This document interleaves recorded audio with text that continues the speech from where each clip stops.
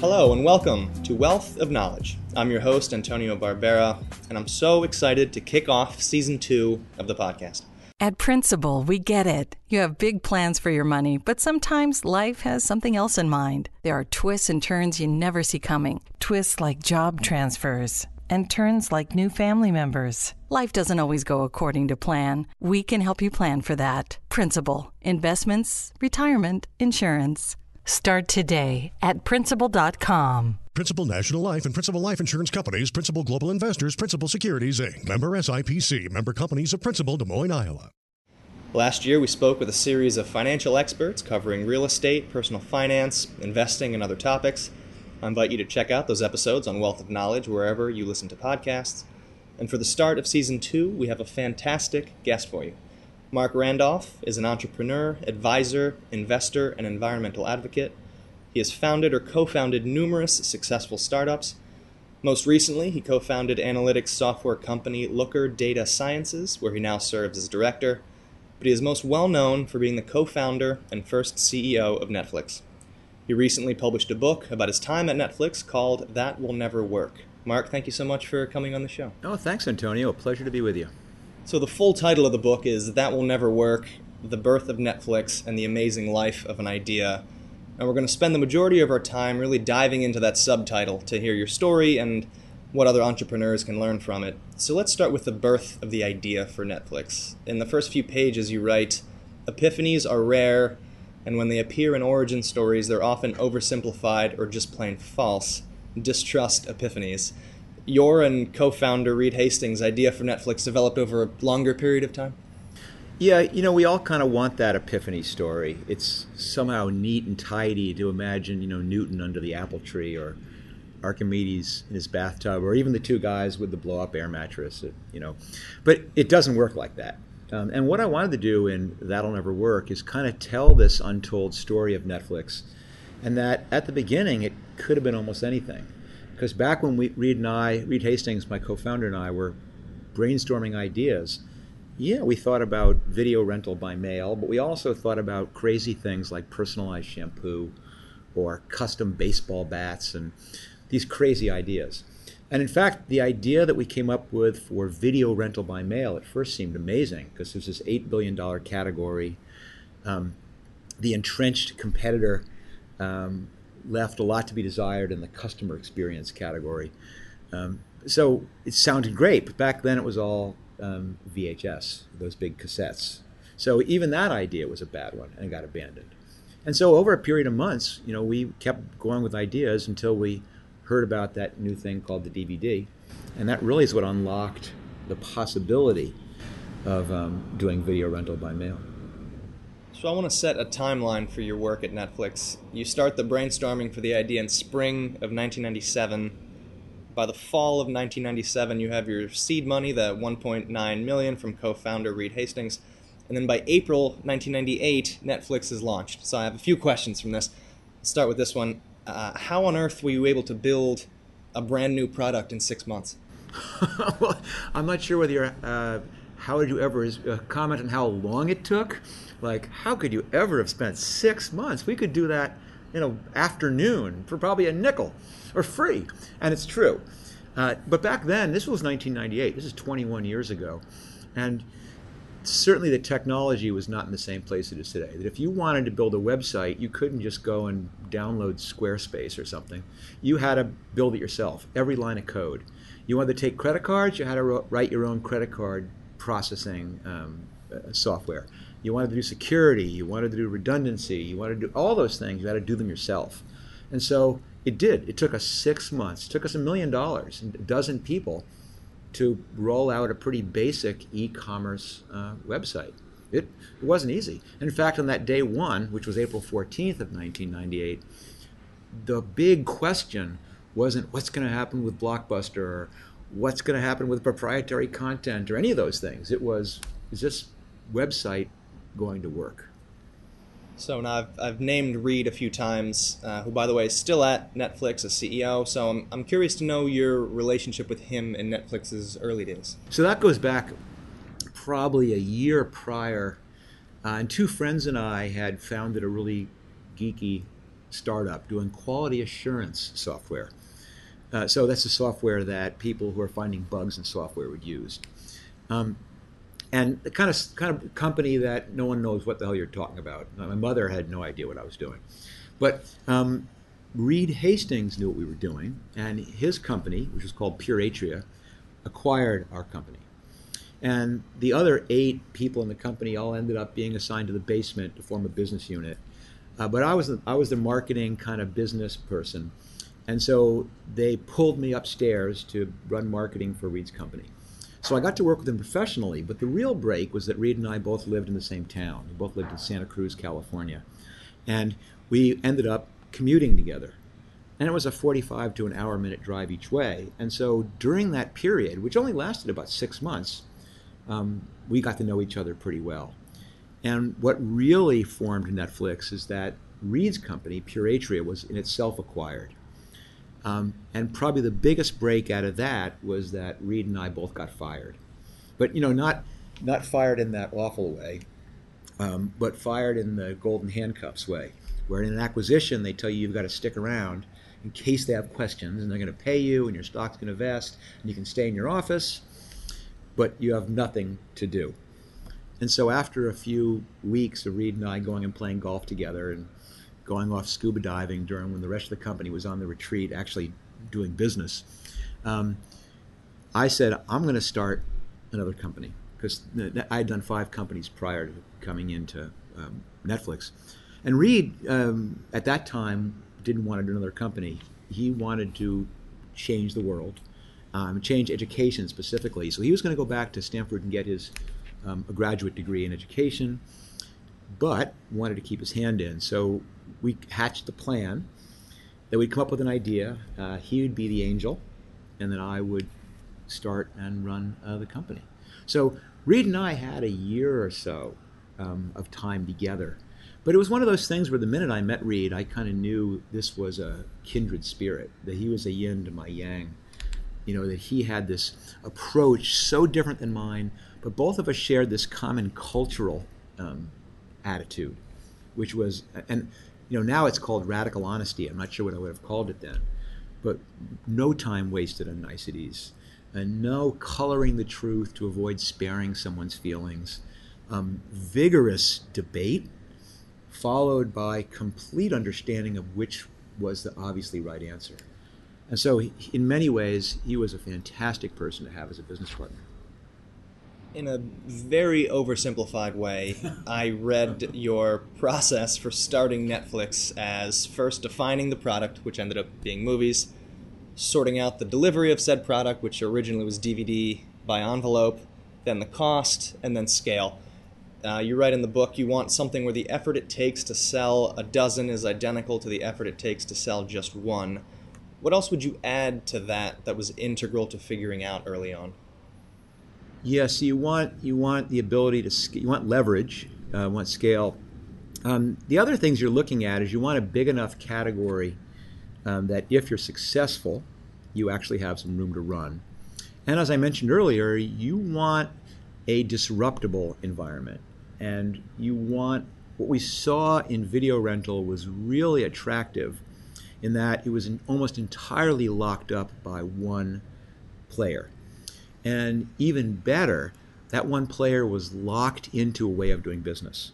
I mean, they had 9,000 leases, 9,000 sets of employees, 9,000 local neighborhood catchment areas. And when we looked at this, especially when we realized that DVD was going to be the key to unlocking the video by mail, we recognized that each individual Blockbuster, if they were lucky, had one DVD owner in their neighborhood, and that it would be a long time before they had any kind of economic incentive to carry DVDs. So looking at this, we saw this opportunity that would leave things wide open for us for a long time. And the reason it's important, and the reason I emphasize that, is that a startup is prone to disasters. I mean, nature abhors a startup. It's always throwing things at you. You are going to stumble, and you're going to stumble 100 times before you finally get it right. And you need to be in a category which will allow you to do that. You can get it wrong over and over and over again, but people are so desperate for what you're doing, they'll overlook all of that. And I think we ended up choosing right. You make several mentions throughout the book of how spending time in wildlife has so many direct parallels to work in startups, specifically your time with the National Outdoor Leadership School. Can you talk about how your time with the school and just being an outdoorsman has benefited you professionally? Well, certainly. And at first, a little bit about NOLS, or the National Outdoor Leadership School.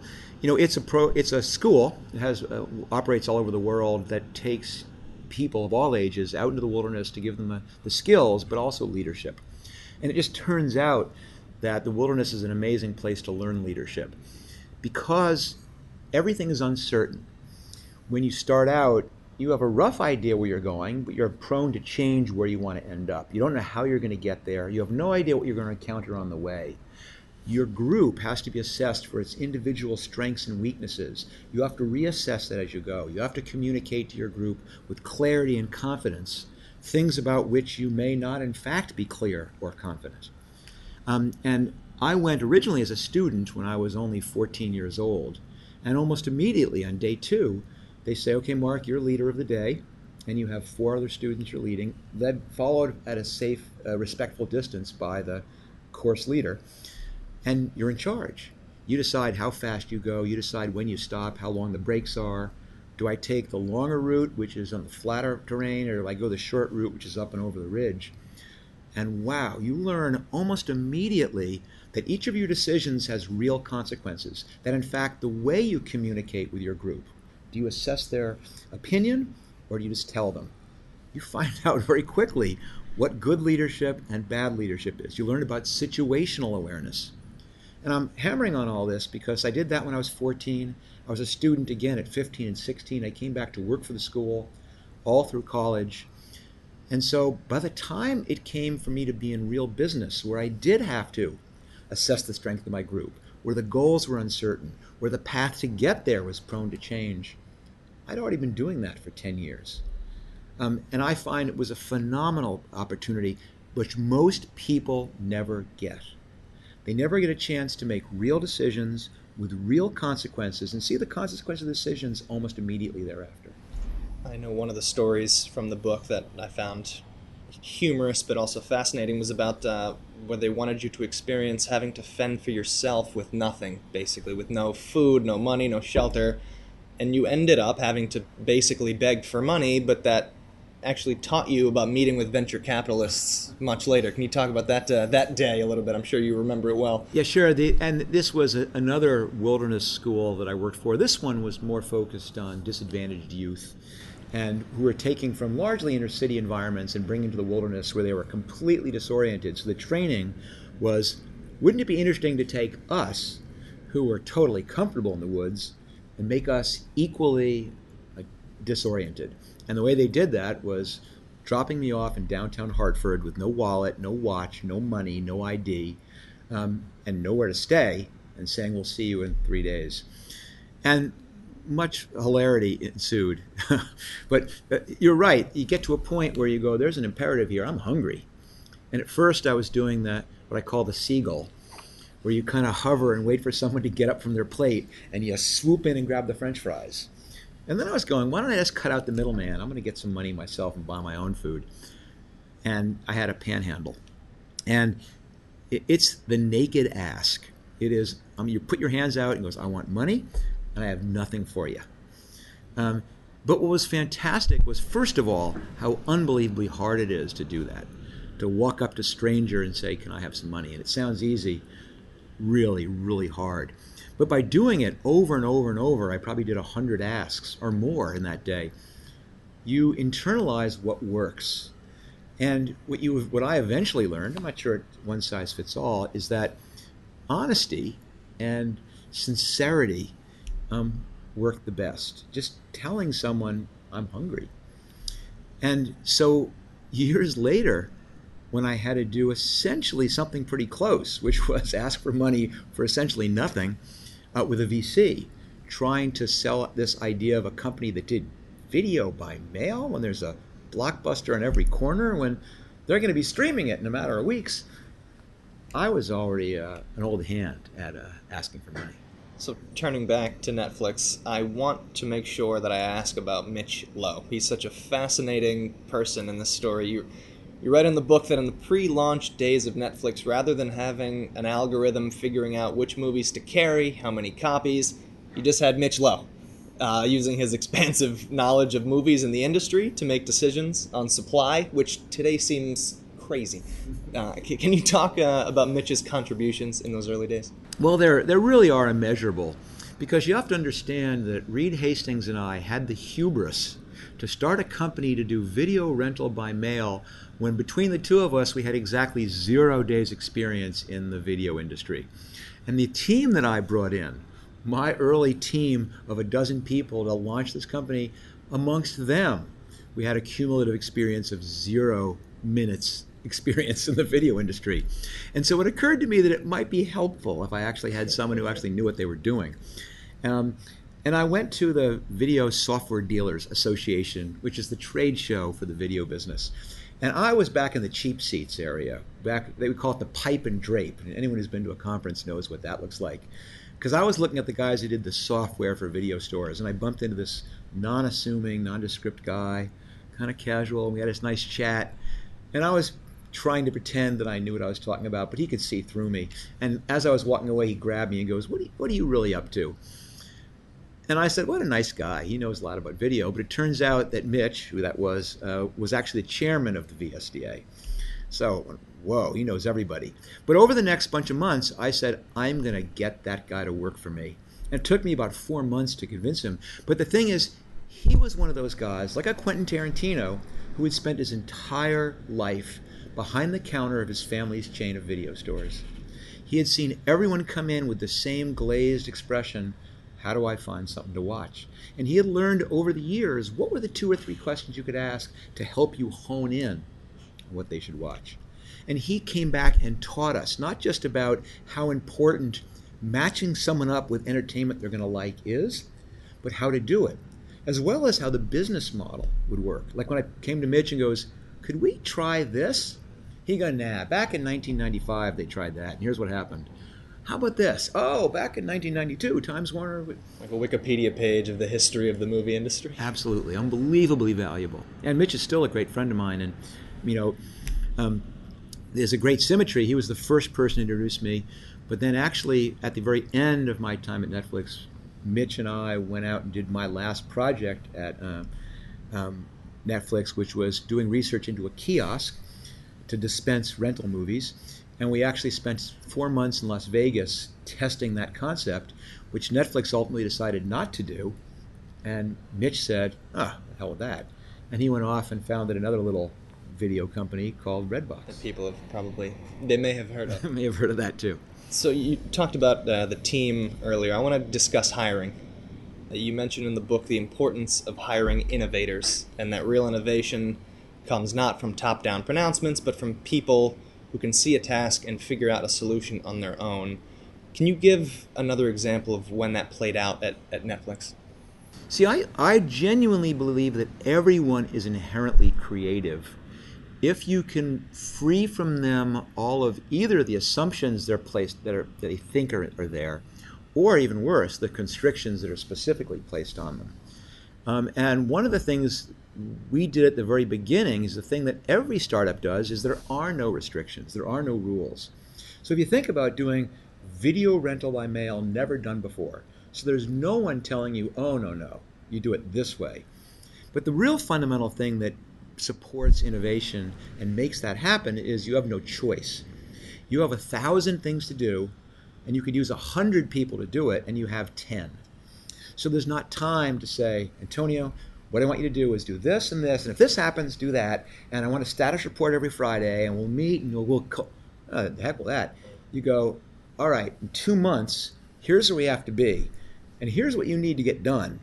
Figure it out. And I'm not going to check in with you. I'm going to count on you that in 2 months you're going to show up with all that stuff done, no matter what you encountered on the way, and how to figure out on your own how to handle it.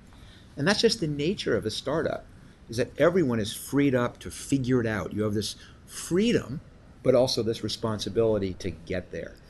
And that is found in almost every startup. What's unusual is that it's easy when it's 7, it's hard when it's 70. It's really hard at 700, and it's almost never heard of at 7,000, which is where Netflix is today. So the unique thing about a company like Netflix is the fact that it's managed to preserve that startup creativity as it scales.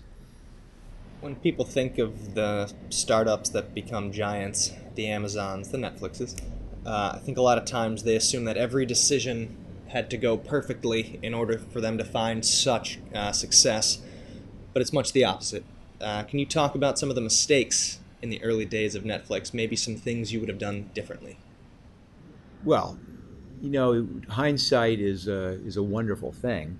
And if I had been able to know in advance, I would have skipped the first year and a half, and that very first thing I would have tried is the thing that actually worked, or even better. You can't do it that way. Part of a startup is you can't see the future, and you have to stumble along. So the trick is not avoiding errors. It's figuring out a way to make as many errors as you possibly can. And the difference is, at the beginning, we were overly cautious, and we'd have these ideas, and we had no idea if they'd work or not. And we'd build this perfect test, which took a month to do, and you'd waste a month, because of course it wouldn't work. And over time, we realized that the quality of the test was irrelevant. The trick was do the crappiest thing you could think of. This down and dirty and ugly, broken links and the wrong image and misspellings, because it didn't make a difference. If you found something that worked, it immediately shone through. And so what mistakes did we make? 1,000. But what we did right is figured out a way to make lots and lots and lots and lots and lots of mistakes so that we could eventually stumble into the ones that worked. And it took a year and a half of failing at rental by mail before I did something I should have tried at the beginning, which was subscription. Netflix was my 6th startup, and 2 of them were magazines. And one, I was in charge of circulation. I knew subscription business. And, that was, for those who couldn't see, that was a forehead slap. I wish I had tried that one earlier. We'll add a sound effect later to make it more pronounced. There you go. I also want to make sure I bring up work-life balance for a second, just because we cover that a lot at U.S. News in our careers space, and you absolutely made that a priority when starting out in 1997. Even though that was different from how a lot of other startups operated then and now. So why did you push work-life balance even through challenging times at the company? So I'm going to focus on that word push because I never pushed it. But that's a misleading thing to say. And that you have to talk about culture for a second. And my fundamental premise is that culture is not what you say, and it's not what you write, and it's not what you put in a culture deck, and it's not what you carve in the cornerstone of your building. It's what you do. And it's not what you do in an aspirational way. It's what you do in an organic way. Culture springs from how the founders act, and people model off of that. So long before Netflix, I had kind of made this decision, and it was not like a business plan decision. It was just this fundamental, strong belief of mine that I wanted to keep my relationship strong. And I didn't want to be someone who was on their 6th startup and their 6th wife. My wife's my best friend, and I wanted to spend time with my best friend. And so, well earlier, we had developed this principle that every Tuesday, rain or shine, no matter what happens, 5:00 p.m., I'm out the door, and we have a date night. And at first, you have to fight pretty hard to keep that. Big crisis, better be done by 5. I have to talk, Mark, on the way to the car. And the wonderful thing that happens is after 6 or 7 weeks of that, people realize that Mark is not kidding, and they stop asking. And then here comes the cultural part. You're walking the walk. You're really demonstrating. You're not just saying, I like work-life balance, and then you're being a workaholic. They see you walking out the door every day at 5, and the wonderful thing happens. They begin going, I can go have a date night with my significant other. And you've really showed that it's important. When I took vacations, I'd be off the grid. Because I'm an outdoorsy guy, there's no option. It's literally and figuratively off Absolutely right. You're a place where you don't have the choice to check your email. And when people see that the world does not explode, and that when you tell someone if something comes up, Mitch will handle it. That I never come back from vacation and pull Mitch in behind closed doors and yell at him for something he did. And that's how you make it real to say work-life balance is important. You have to model it, but not model it in an aspirational way. It has to be genuine. Let's go over the name of Netflix here. I know in the book you list the ideas for the name. I won't say all of them, but take one, scene two, fast forward, Cinema Center. I don't mind that one. And I especially like the idea of giving a new company an initial terrible name as a placeholder that you know you'll have to change. How'd you come up with the placeholder name, and then how did you settle on Netflix? The placeholder name is important because obviously on day one you've got to write checks to people. You need to sign a lease. You need to have emails. So you need a name. And my one of my friends and one of the first investors in Netflix and a board member was a guy named Steve Kahn, and he gave me the advice that when you pick your beta name, as it's called, pick the worst name you can think of, because when it gets down to it and you're struggling to find a real name for the company, you're going to want to take this beta name you're now familiar with and just, let's use that. And our beta name was Kibble, like the dog food. And there was two reasons why we picked Kibble.com as our first name. And number one is I happen to own it, which was helpful. is helpful. But the reason I owned it is because one of my long-time mottos, and I didn't coin the phrase, but it's always resonated with me, was that doesn't count unless the dogs eat the dog food. Meaning your Alpo advertisement can be unbelievable, and maybe they'll buy it by the case because of your advertisement, but it doesn't make a difference if the product's crappy, if the dogs don't eat the dog food. And I wanted to remind us that fundamentally that's what was important. And Steve was right. 6 months later, when we came time to pick that name, everything good was taken. Or there was a domain name, someone else had the domain name, or someone else had a trademark, or it meant something obscene in Lithuanian or something like that. And we all sat down one day and goes, what do we pick? And we had a list of names. I take one, Scene 2, Replay, Cinema Center, and Netflix. And people had a problem with Netflix. And specifically, they didn't like the flicks part. Because back then, this is in the late 90s, there was porno was sometimes called a skin flick or skin flicks. And of course there was that X. But it sounded a little porny, but we went with it. And it's not bad. It's kind of grown on me. And I'm not, it's kind of hard to imagine people, let's go Cinema Center and chill. It doesn't quite have the same ring. I was wondering if that was going to have the same ring to it. I didn't put it in any other questions. So you launch officially in April of 1998, and at that time, you guys are grabbing and packing the DVDs by hand. You're composing confirmation emails to the customers by hand. How is this a lesson for startups that eventually you need to let go and put your idea out there, even if it's not maybe 100% wrapped up? Yeah, the lesson there is that the more time you spend wrapping things up, as you put it, which is a good word for it, the more time you're wasting because you're wrapping up things you don't really understand and it may end up being useless. That what you think is going to happen, I promise, is not what's going to happen. The things that are important, I guarantee, are not what's going to ultimately be important. The thing the customers like is not what you think they're going to like. Every idea is a bad one. And your goal as an entrepreneur, as a person at any level of business, is to find out as quickly as you can why your idea is a bad one so you can begin the process of modifying it to eventually find the good one. And Netflix took 6 months to start, and I wish we had done it in 3. I didn't know as much then as I know now. I would have cut even more corners. I would have, our website crashed, as you read, in the first 15 minutes. I would have been fine if it crashed in the first 5 minutes. I would have learned more quickly. And the lesson, of course, is what I've learned is the most important thing is to figure out how to collide your idea with reality as quickly as you can, as cheaply, the coarsest possible way, because the learning takes place not in writing the business plan or putting the pitch deck. The learning takes place when you collide the idea with a customer. And we did that at Netflix continually and eventually got even better at throwing out even bigger piles of garbage. Because if it was a good idea, they would see it, and then you knew what to fix. How many times did the site crash on launch day? Yeah, probably 60. I mean, I don't know, 10 hours, 11 hours, and every 15 minutes. I mean, it was frustrating.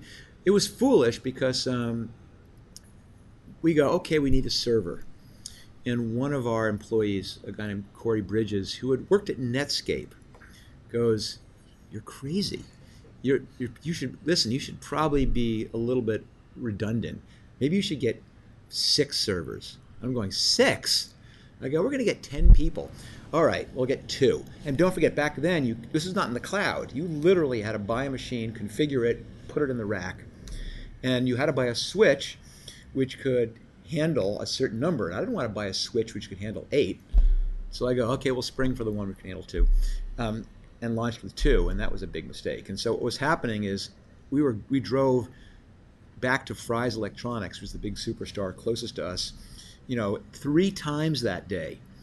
After a while, the guys who were working in the computer department would see us coming, and they began going to the back and pulling out the memory and the new servers, and eventually we had 10 machines, and even that wasn't enough to keep us from crashing. It was a problem, but I guess a good problem. It was an astounding problem. We ended that first day, and these numbers are going to sound trite, with about 150 orders, but that was like my whole first month forecast. Right. So, good problem to have, but kind of a scary one.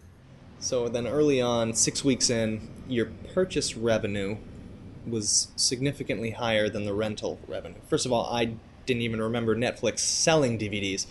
But for a lot of young businesses, if something similar happened, I think a lot may take the approach of, well, let's be a DVD selling site then. But you didn't want to do that. So when do you think it's smart to pivot to what's selling versus convincing your customers to pay attention to your ideal number one product? It's usually pretty obvious, at least to the people whose job it is in a company to look forward. And we were surprised that 90 some odd plus % of our revenue is now coming from selling DVDs. Because it turned out that the idea that everyone said would never work, that my wife said that'll never work, didn't work. I mean, nobody wanted to rent from us. And if they rented once, they wouldn't rent again. And because we were the only place in the country you could really buy DVDs, that was working. But it didn't take a genius to go, this is not a long-term viable business, or if it is, this is going to be a hard row to hoe. Amazon was already in business, and they were a couple years old. They were selling books only. You can imagine a time like that. But we knew Jeff Bezos had already had his IPO. He was already making noise about being the everything store. And so we knew the next target was video. And it was a commodity business. So it was paying all the bills, but we were pretty sure this was not the business that we could compete adequately in. And rental, we still believed in. We still saw this $8 billion market that was so deeply flawed that we had to figure out a way. But here's the key. It's not that we saw one that was the future and one that was the past. And we could have run them simultaneously. The realization was that running one was getting in the way of being successful in the other. And that is the key. It's not about saying immediately abandon the past. What it's about is abandoning all components of the past that are impeding your ability to focus on the future. That's what is the lesson. And for example, selling and renting at the same time was really complicated for consumers. To start with, we were trying to get a brand name out there and having to say, here's what we do. Oh, we sell. Oh, and we rent. And then some titles, that one you can only buy, or that one you can only rent. And then think about designing your order processing and your shipping and fulfillment and your reporting. If we were going to get rental right, everything we were doing to remain compatible with the selling part was getting in the way. So that was what forced the hand, was that if we were going to be successful in rental, we had to go all in. And at a point, and it was not too far in, 3 or 4 months, where we pulled the plug, and then in a single day walked away from 90+% of our revenue. So I was going to bring that up. It's easier, I should say, when you have all these reasons for making a change. It's a lot harder when the number is not 97% of your revenue. So even with all the knowledge that you had and that you needed to change, How tough was it to drop such a significant percentage of your revenue to make this decision? It definitely focuses you when you do this, but it's terrifying because you're wondering about your responsibility. You go, I'm willing to go all in on this and walk away from our only visible means of support, but what obligation do I have to my investors? What obligation do I have to the employees? I mean, I remember standing there in the evening and looking out at the parking lot and seeing all the cars that were still there with people all working late and going, I'm responsible for the car payments on those cars and those people's mortgages. Can I take this risk? But fundamentally, it's what an entrepreneur has to do, is recognize the risk I'm taking is to be successful in the future. And my job is, just as it was when I was 14, is to communicate with confidence and clarity, there's where we're going and here's why, and lead us off into something unknown. But you're right. But Netflix has made that decision multiple times in its past, where it's willing to not just then walk away from selling DVDs to focus on renting, but essentially walking away from renting DVDs to focus on streaming. And the point is, it's not walking away that bad. It's that when you're making a decision, you're 100% focused on the new business, and you're not going to do anything to maintain reverse compatibility if it slows you down on the current business. And I'll add, in my opinion, it's the Achilles heel for every large established business. That's what leads to disruption. It is not transitions in technology. It's not young startups coming after you. It's those companies' fear or inability or unwillingness to weaken their established businesses in order to go all in on what they know, beyond a shadow of a doubt, is the future. In the summer of 1998, you had, I put this with capital letters, the Amazon meeting with Jeff Bezos about a potential acquisition. Can you talk about that meeting and where it pushed Netflix? So it happened at an opportune time, which is it happened just as about as we were about to go out for our first real round of financing. We called it the Series B, but today would be the A because the first round would be considered the seed. But we knew that Amazon was considering going into video. And so when we got a call from Jeff Bezos' CFO saying, Jeff would love to have a chat with you up in Seattle, we were 99% sure we knew where this was going. And it was a fantastic trip because this was Amazon. This was the pioneer in e-commerce. And of course, we got there and we're going, could this possibly be the pioneer of e-commerce? This looks like a dump. This makes our offices, which were already in the dump with a capital D category, look palatial. People were squeezed in. All the desks were made of old doors, pizza boxes everywhere. But we got down to the meeting, and Jeff was sounding us out, and it was true. It was about a possible acquisition. And we got a sense, it wasn't explicit, there was never a real offer made, but they were sounding us out. They would probably be, as they called it, in the low 8 figures, which, if you call it even low 8 figures, it means barely 8 figures. So we figured it was going to be in the $10 to $20 million range, so maybe $15 million.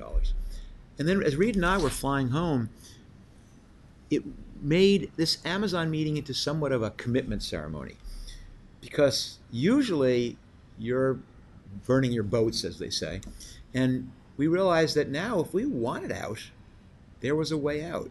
That at that time I owned about 30% of the company, so $5 million for less than a year's work would have been a pretty nice outcome. But I think Reed and I both decided in the course of that plane flight home that we weren't ready to turn it in. And I use the analogy in the book, that we had just rebuilt the car and got the engine to finally turn over, and we weren't quite willing to give someone else the keys to take it for a spin. A turning point for you and for Netflix was when Reed took over from you as CEO and you moved to president, and he took a much more hands-on approach with the company. How was that process, considering the two of you were partners, but also, I would assume, had a friendship, and how tough was it for you to let go of something that you had worked on previously in every single detail? Yeah, I guess the business term for that is it sucks. I want to be the first person to use the term on the podcast, or if I'm not, Sure. I'm good too. I think so. I think you are. But it's all about business, so got to learn these things. But anyway, it was a really bad moment in a way, because I was sitting in my office at I guess 7:00 at night or so, and then the door cracks open and Reed pops his head in, and then delivers those "we've got to talk" words, and then worse, kind of begins walking me through in a PowerPoint all the failures he was seeing in my leadership. I go, Reed, I am not going to sit here and let you pitch me on why I suck. He goes, no, that's not what I'm saying. And his message was that not that he thought I needed to go. He wasn't staging a coup. He was really saying that the company is stronger if we run it together. At the time, he had been the original investor and he was the chairman of the board, but he was not day-to-day at the company. And he was recognizing that if we really were going to surmount the challenges ahead of us, it'd be much more likely if both of us ran the company together. That he'd come in as CEO and that I step over to president.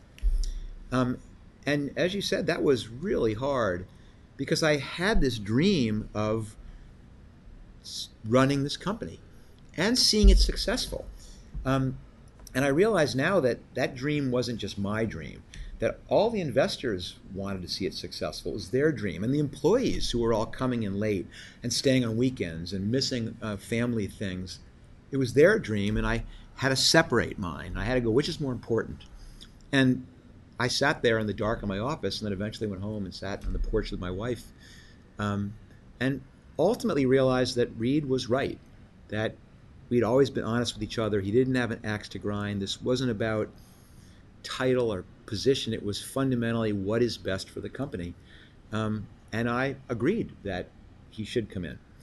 And in many ways, that was probably the best decision I ever made at Netflix, because those next 2 years were in many ways the renaissance at Netflix. And so many important, valuable things happened with the two of us running things together. And certainly, even after I left Netflix many years later and saw what Reed has been able to do since then, I mean, wow, what an amazing outcome he's created. So you talk about some of those shifts that you had when Reed came on. So some of them I think were, you had this 3-pronged new wave to Netflix, basically. The renting multiple DVDs at a time, creating the queue of movie choices for renters, and then a subscription model. Can you go over the process of thinking of those 3 things simultaneously and then trying out those 3 things simultaneously? Yeah, I knew you'd want to rub that one in. So each of those ideas arose organically and independently. I mean, and the idea behind the no due dates, no late fees really originated, and maybe I'll take some credit for that one, because, in our warehouse, at that point, we were pretty big. We probably had 100,000 movies sitting in the warehouse. And I remember being in the warehouse, looking around and saying, it's kind of a shame that they're all sitting here, not being used. Wouldn't it be interesting if we could somehow figure out a way to store them at the customers' houses? Just let them keep them. And when they're done with them, they mail them back, we mail them another. And then we had a different idea that for the a la carte rental we were doing, that wouldn't it be kind of neat to have an automatic a la carte, where if you mail one back, we have a list of what you want to see, and boom, the next one goes out, to overcome this problem of no one wanting to come back and pick again. And there had always been this idea of about some kind of subscription, because we had punch cards of discounted pricing for 10, and we're going, maybe we do a monthly. And it was Reed who, in his impatience, said, we don't have time to test these 3 independently. Let's test them all at once. And my background's in direct marketing. My first 15, 20 years in business was as a direct marketing guy, and that is anathema. You never test multiple big stroke ideas simultaneously, because what happens if one of them is a big win, one's a big loss, and one's neutral? The whole thing's a wash, and you have no idea. Reed goes, screw it. Test them all at once. And we built this one program, the no due dates, no late fees, with a queue and subscription. And to Reed's credit, it worked, and it really worked. It took off. And then in that focus mechanism we talked about, we almost immediately dropped all the a la carte and put everything we had into this new no due dates, no late fees, and that became Netflix. And then the final piece was the algorithm that picked recommendations for the next movie to watch, which still exists today. Absolutely. In fact, that goes even further back in a way, because, you know, when I said that, when I pitched the idea to our first investors and told my wife and tried to convince people to join us, and they all said, that will never work. About half of the people who said that were thinking about Blockbuster. But the other half were saying it's going to be a streaming world. It's a digital medium. You know, it's just a matter of time before everyone's downloading it or streaming it. And Reed and I knew they were right. And what we thought they were wrong about was the timing. So we recognized the strategic challenge here was, how do you build a business which is relevant now, but all the brand equity you build now is still relevant in the future? If we had said we're going to be all about the best shipper of plastic, we'd be toast when everyone began to stream. But if we had come out and said we're about streaming, we would have no customers. And so the smart thing, probably the second smart decision we made, one after Reed being the first one, is to position the company as being delivery agnostic. And so we decided the core value was helping you find entertainment you love. Because then it didn't make a difference. If you wanted to get it on a DVD, great, we can help you find a great movie. If you want to stream it, great. If eventually you, I don't know, beam it into your holographic projector thing or into your fillings, whatever it is, it'll still be about finding movies you love. And we had to make that real. And on day one, making it real was having every single DVD available, tracking down that last obscure marching band video or something like that. But then it became deep content. And then it became Mitch Lowe doing these intelligent collections and matching it. And then it was building a site which could dynamically show you new movies so you weren't repeating. And then it was building these dynamic algorithm to predict with some reasonable degree of accuracy what you might like, so we could show you movies you were more likely to enjoy. So you mentioned Blockbuster. All these things are happening, and then in September of 2000, you and Reed offered Netflix to Blockbuster for $50 million, and they reject it. And then you say at a certain point in the book, now Netflix is worth $150 billion, and Blockbuster is gone. This is my toughest question, I think. What can we learn from this? First thing to learn is you don't want to be Blockbuster in this story. Much better to be Netflix. But, listen, I feel badly. Blockbuster had 60,000 employees, and you can't take delight in that. And if I take delight in anything, it's the fact that streaming has created so many opportunities for people. I mean, certainly in the creative industry and certainly in distribution, certainly all these companies now going into streaming, and even for the consumer. So you have to put this in perspective. But what you'll learn from this is that Blockbuster made several fundamental mistakes. And the first one was not taking this new thing seriously. They absolutely saw it coming. They saw it coming. And they had the opportunity to go all in.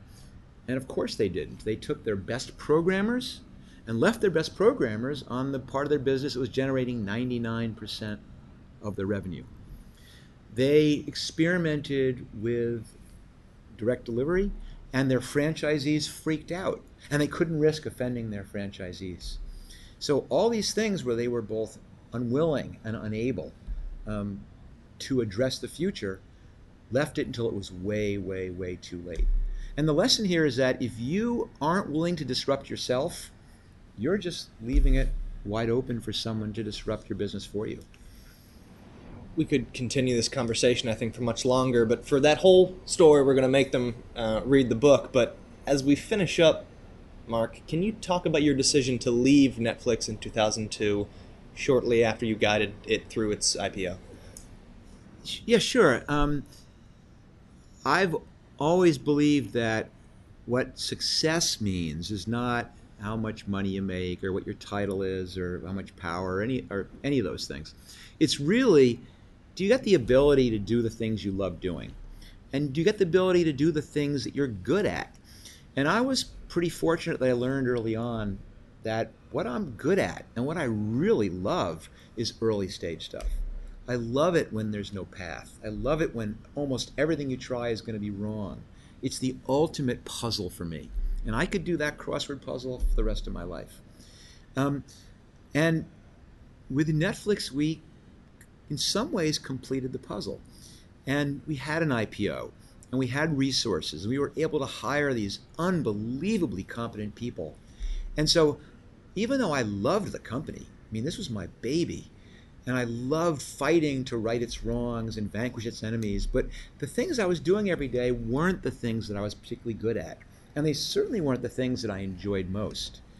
And I realized it was probably time for me to get back to what I loved doing, which is working on early stage problems. And, you know, I'm the luckiest guy in the world because I get to do that now. I do get to come in to work, not every day, which is also a great thing, but I get to sit around the table with other entrepreneurs and help them solve their really hard problems. And then I get to go home at night. So it's a great outcome. And Reed loves the chess game he's playing. For him, that's what makes him whole. And that's what it's all about. If you had to offer one or two of your best bits of advice for a new entrepreneur, what would that be? Most people have ideas. We all have great ideas. But most people leave them in their head for too long because they're imagining the obstacles, or they're trying in vain to see around the corner and see where their idea leads. And they never start. And if you don't start, nothing happens. Nothing. And that if you wait until you can see around the corner, it's too late. That what you have to do is take that first step and then see how the world looks from there. And then take the next step and see how the world looks from there. And it's such simple advice. And, you know, I wrote this book partly to tell this untold story of Netflix, but the real reason is because I firmly believe that all of these tips and all these tricks and all these secrets that I've learned in 40 years as an entrepreneur are the exact same things that anybody can use who has an idea. It doesn't even need to be a business idea. You don't need to be an entrepreneur. You could be in a large company and you see a problem your customer's having or that your department is having. Or you could be a young person who's just trying to figure out how do I get that apartment? And those ideas have to be acted on. And I'm trying to show that sometimes if you take the craziest idea and are willing to make that first step, that sometimes it actually works. I'll save my final question for movies. I've read your answer to this in the book, but I'll ask you here. What is your favorite movie, your favorite television show, and then your favorite Netflix-produced show or movie? Three-pronged attack here. So, okay, I'll go in reverse order. So, listen, it's not like I only watch Netflix. That would be the ultimate painful thing to do because there's so much great television. And I, you know, I not only invented binge watching, I consume it like a fiend. And so we're watching Succession right now, my wife and I. And that's like 4 seasons or something like that. So we're only on season 2, so we've got a way to go. So there you go. There's my pitch for, I think that's HBO, but awesome stuff. Favorite Netflix produced show is the other one that we just finished was Narcos, which was so notable because so much of it's in Spanish. And to think that something could be compelling in a different language with a cast which is so international speaks volumes about the ability of us all to be kind of a global community united through these great stories.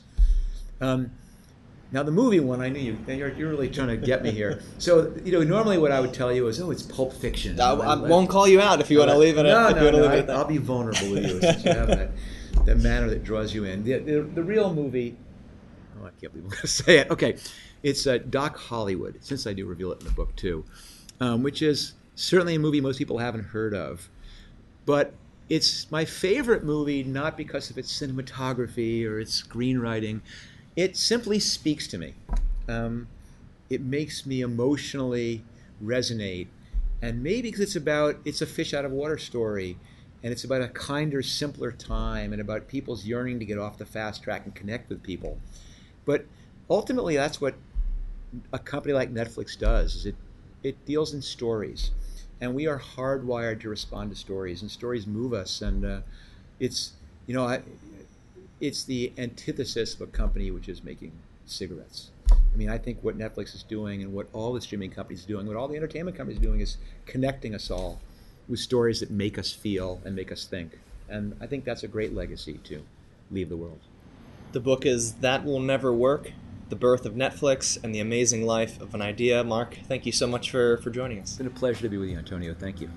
And a thank you to our listeners. Please subscribe to our podcast, rate it, comment on it.